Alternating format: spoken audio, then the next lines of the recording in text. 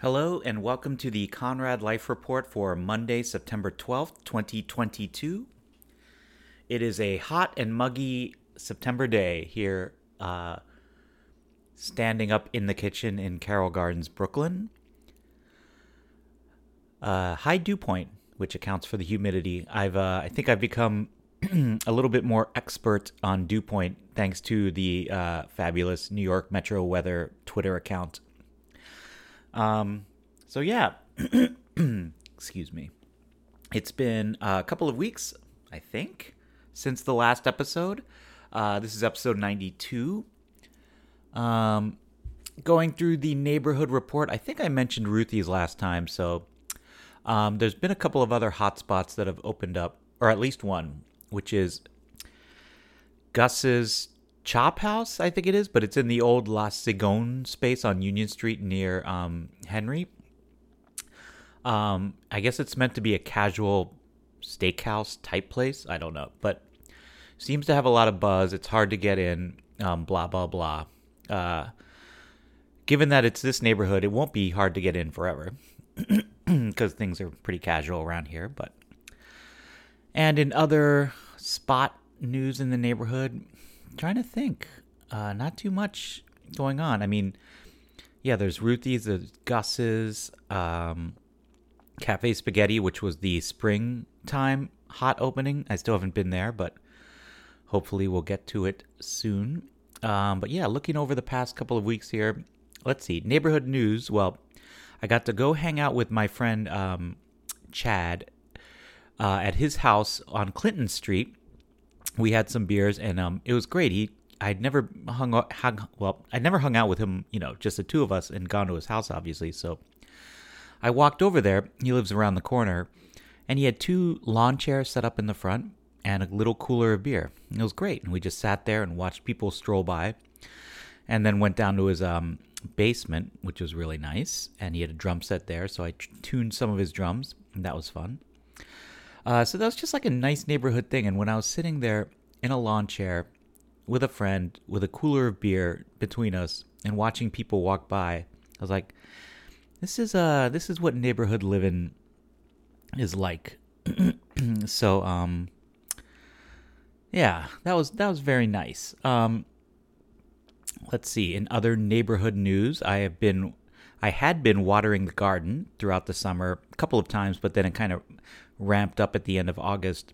I think I mentioned this before, but I had signed up to be a part of like watering the school garden at school throughout the summer, and my friend Kara is the head of the garden committee, so I was happy to help. I would have been happy to help anyway, but at this point I knew what I was in for because she explains things so well. So that was really fun. It was like just so kind of calming to go over to the school garden and just spray a hose for like 10 minutes.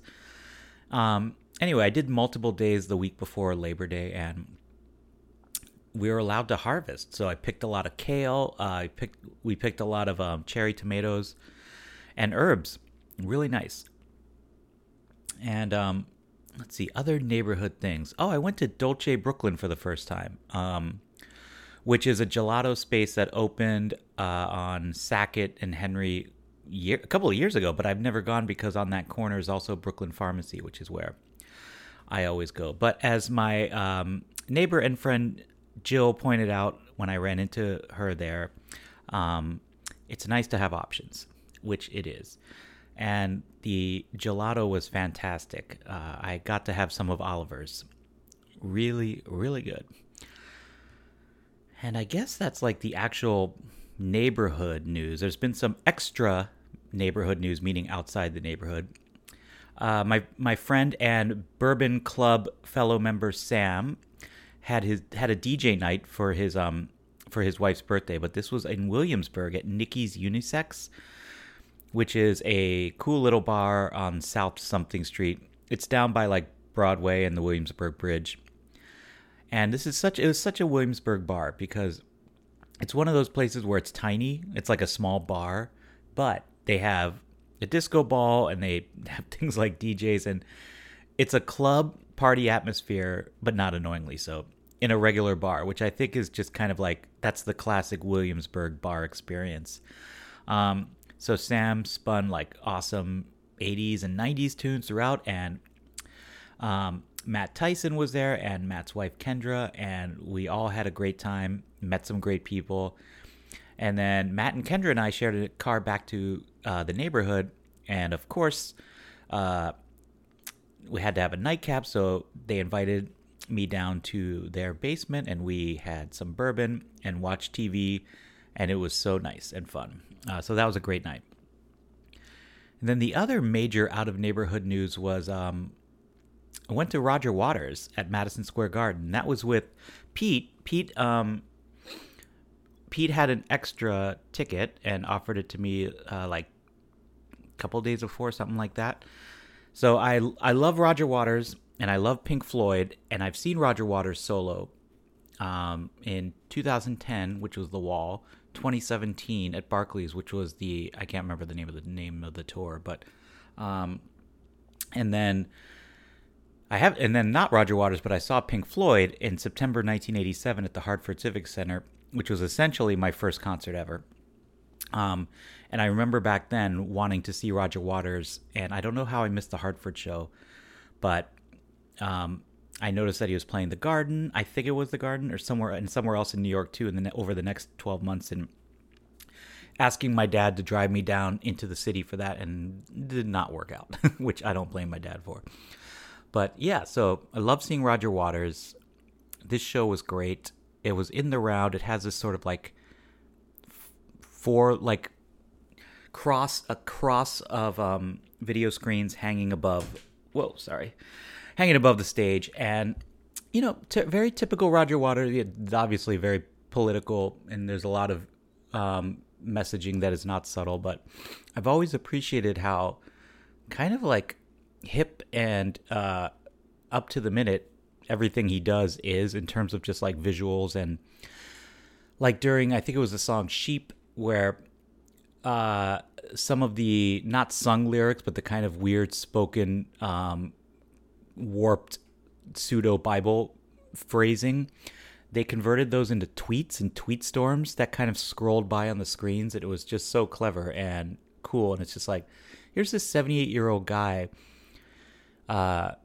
just giving us these great visuals, these up-to-date in 2022 visual commentary, whereas David Gilmour doesn't do that. Not that he does anything anymore, but I always appreciated Roger Waters, kind of doing these more clever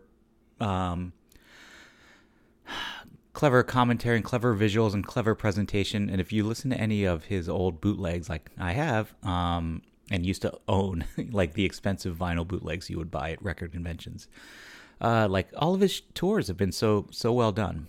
So anyway, Roger Waters was great. Thank you, Pete.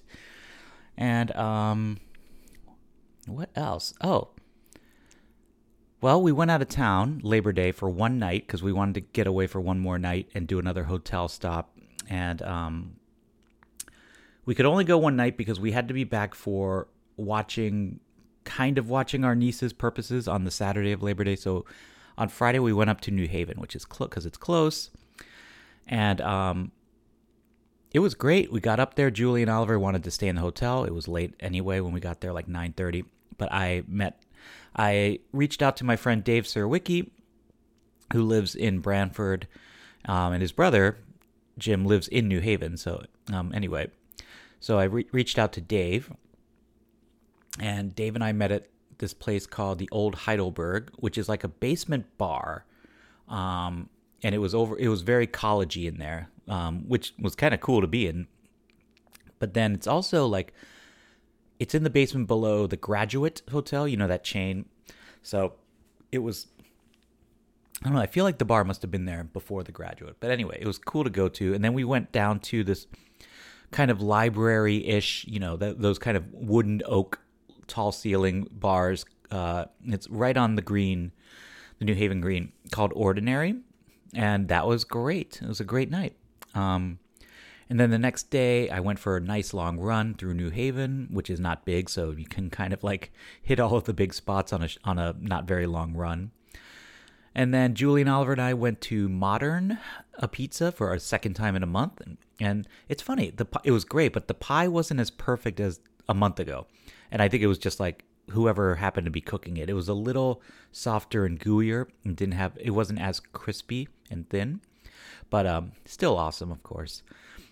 And then we stopped for mini golf on the way back to the city, and we stopped in Norwalk. It's kind of pretty down there by the water. Not that I would ever want to live in Fairfield County, but it is pretty in Norwalk by the water. So we played on this really nice mini golf course called Cove Mini Golf.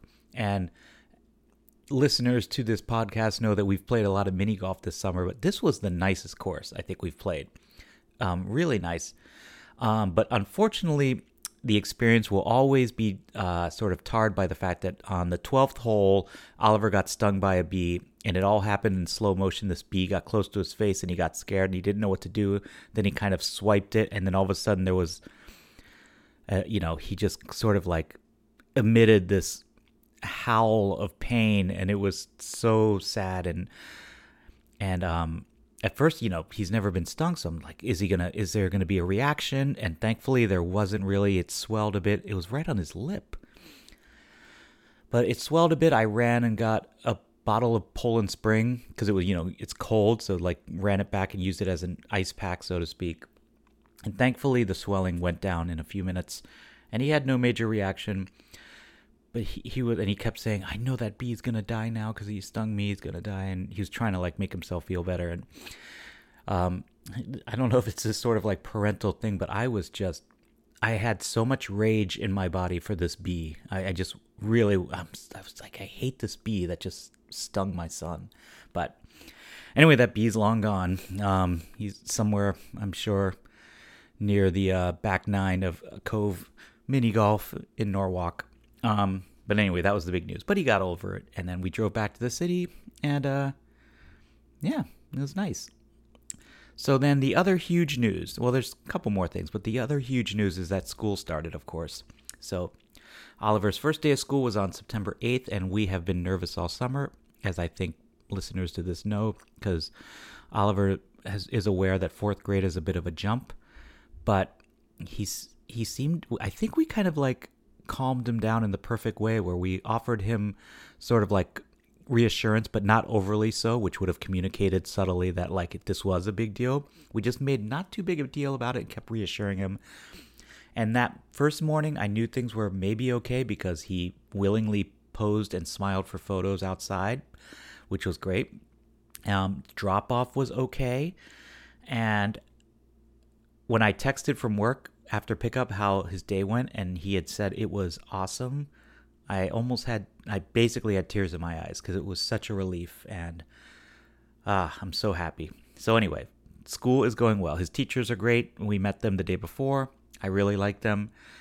So yeah, let's see. And finally, the other big news is my friend Sam Huron was in town from London. She lived in this neighborhood for many years, and she moved back to her native London like 5 years ago. And she brought over her boyfriend, who I've not met because Sam has not been here in 3 years because of the pandemic, et cetera, et cetera. And he was great, so we did some fun things.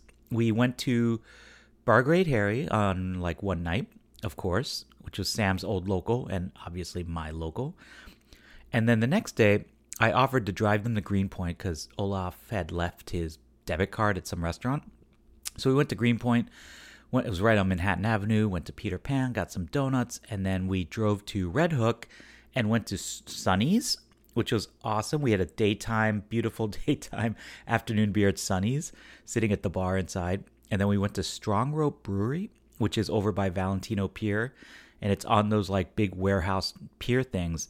So I've never been to Strong Rope. It's been there like a year, or at least, and I've seen my friends check in there on Foursquare, and I've seen pictures, but I never realized how awesome it is because the view from there is awesome. And so the photos everyone posts are of the harbor, which is like, looks like every other photo of the harbor. I mean, when you're, it's a nice view. But no one seems to have posted photos of how incredible the outdoor spaces and the indoor spaces. And when I got there, I was like, whoa, this is awesome. So Strong Rope Brewery, high recommend. And I had a Pilsner, and it was like on the level of Three's Pilsners in terms of like crisp and nuanced. And you take a sip and you're like, oh, that's a great beer. So, anyway, that is the neighborhood news. Let's see. Moving on to music. Didn't listen to too many albums this time, but there is a new release or re-release or something archival of a Chris Christopherson show from, when is it? The 70s, I think. But it's called Live at Gilley's by Chris Christopherson. Highly recommend. I listened to 8 Freedoms by New Freedom Sound. New Freedom Sound is a instrumental, mostly avant jazz, avant cross genre thing by Zach Barocas, who is the drummer in Jawbox, and more notably here in the neighborhood, he is the co-proprietor of the fabulous Measure Twice stationery store on Court Street. And I've gotten to know Zach a little bit in the last month by I'm a regular at his store because we buy all of our stationery things and planners and everything there and calendars. And he's a great guy, and he's a obviously incredible drummer. But this album it's called New Freedom Sound, 8 Freedoms, really great. Listen to the new Afghan Wigs, How Do You Burn? It is awesome. First few songs especially, like if you just wanted to check it out, the first song is just classic Afghan Wigs, dark and ominous and rockin' awesomeness. Listen to the new Lou Reed archival release, which came out, I think, as a Record Store Day thing in the spring, but now it's on streaming services, called I'm So Free, the 1971 RCA demos by Lou Reed. It's demos from that era, and it is as great as you would imagine. And listen to Back on the Road to You by Freedy Johnston. Freedy Johnston, the longtime singer-songwriter who I don't think lives in New York anymore, but he has a relationship to Dreamland Studios up in West Hurley. I can tell from his and their Instagram accounts.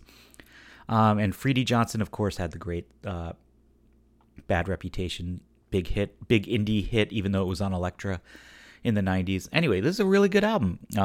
Back on the Road to You by Freedy Johnston. And for books, I read the Todd Rundgren memoir, The Individualist, which is really great. It's about 180 pages long. Every page is a chapter, or every chapter is a page. So, like, every page is a different chapter, and it's a really novel way, no pun intended, to write a memoir. And the only drawback is that, like, there are certain things I wish you would expand upon, like the album Nearly Human, which gave great insight. Even in that one page, it gave me, a big fan of that album, great insight, but I wanted more. And famously, he produced Skylarking by XTC, and it was a very contentious affair, him and Andy Partridge. And he actually devotes 2 pages to Skylarking, so that's good. Anyway, great book. I might take a picture of those Skylarking pages, because just so I have as notes. So if you want to read what Todd Rundgren thinks about his experience producing Skylarking, hit me up. And that is it. I'm going to keep this one short and sweet. Not that any of them are ever too long. But yeah, we'll be back in a couple of weeks. Got some fun stuff coming up. National show that I'm excited to go to. Heading up to Canada soon. So yeah, talk soon about that stuff, hopefully. And yeah, that's it. From the kitchen counter here in Carroll Gardens, Brooklyn, this has been episode 92 of the Conrad Life Report. Talk soon.